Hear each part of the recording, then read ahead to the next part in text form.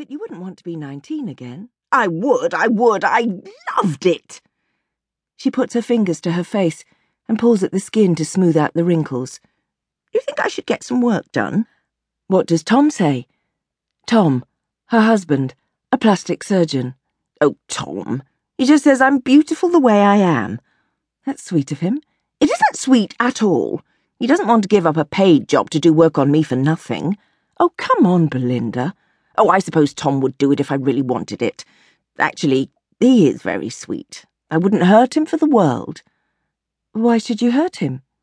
Oh, you know. She picks up the menu. I'm going to have a creme brulee. Normally I'm careful about what I eat, but right now I feel what the hell. She waves to the young waiter, who has a ponytail and a tight waistcoat like a bullfighter. When he comes over, she puts one hand on his arm as if to detain him and gives him the full force of her beautiful eyes.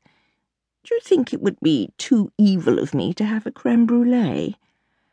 No problem, says the waiter. I'll take these plates if you're finished with them.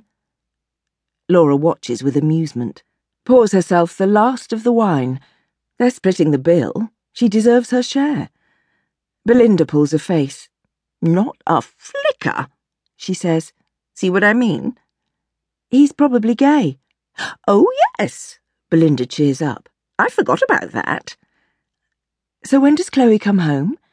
I'm supposed to meet her train just before 5. Supposed to? Well, I will, of course. She lets out a long sigh. What's so unfair is I'm so much better at sex than I was when I was young, and I have so much less of it. Are you sure you want to tell me this? Says Laura. Belinda's a little drunk. Isn't it the same for you? Don't you have less sex now than when you were young? I thought it happened to everyone. Yes, I suppose it does. I was always up for it, but to be honest with you, I didn't really get much out of it. You know how it was, you did it for them. Them. The boys. The men. It's different now.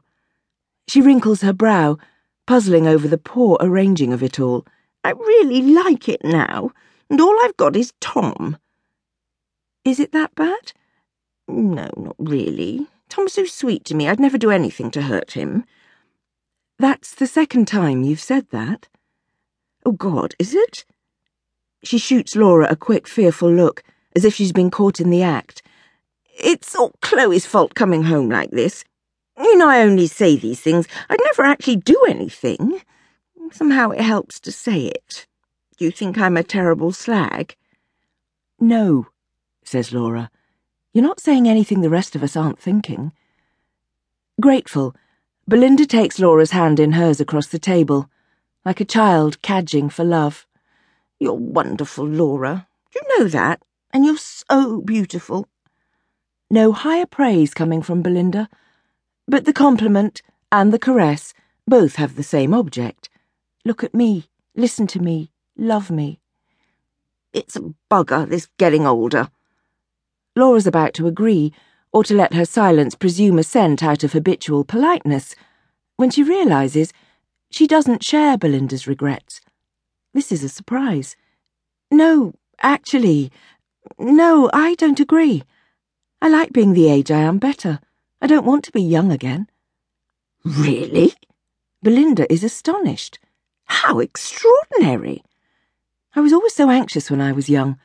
I don't think I really enjoyed my youth at all. Really?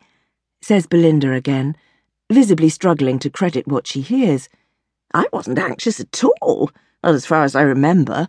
Tom was anxious, I remember that. Her face creases into a smile.